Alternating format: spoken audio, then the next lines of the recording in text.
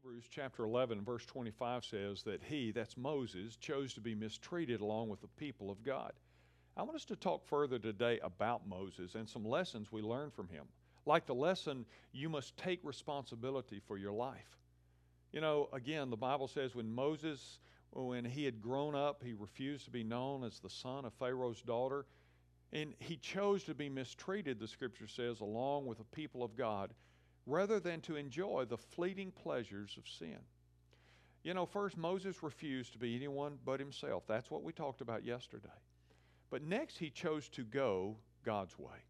The principle here is that you can always replace a negative with a positive. You don't just stop doing something, you start doing something else. The Christian life isn't a matter of negative rules and regulations. It's a matter of relationships with God and with other people and even yourself.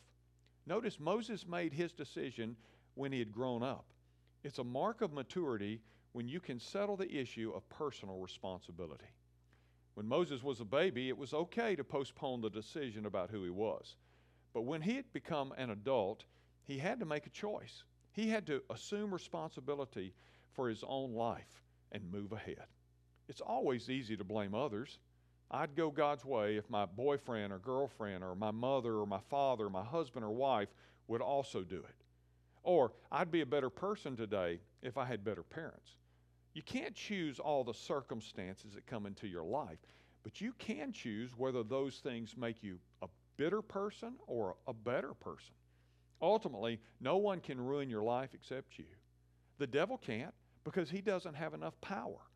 And God won't because he loves you.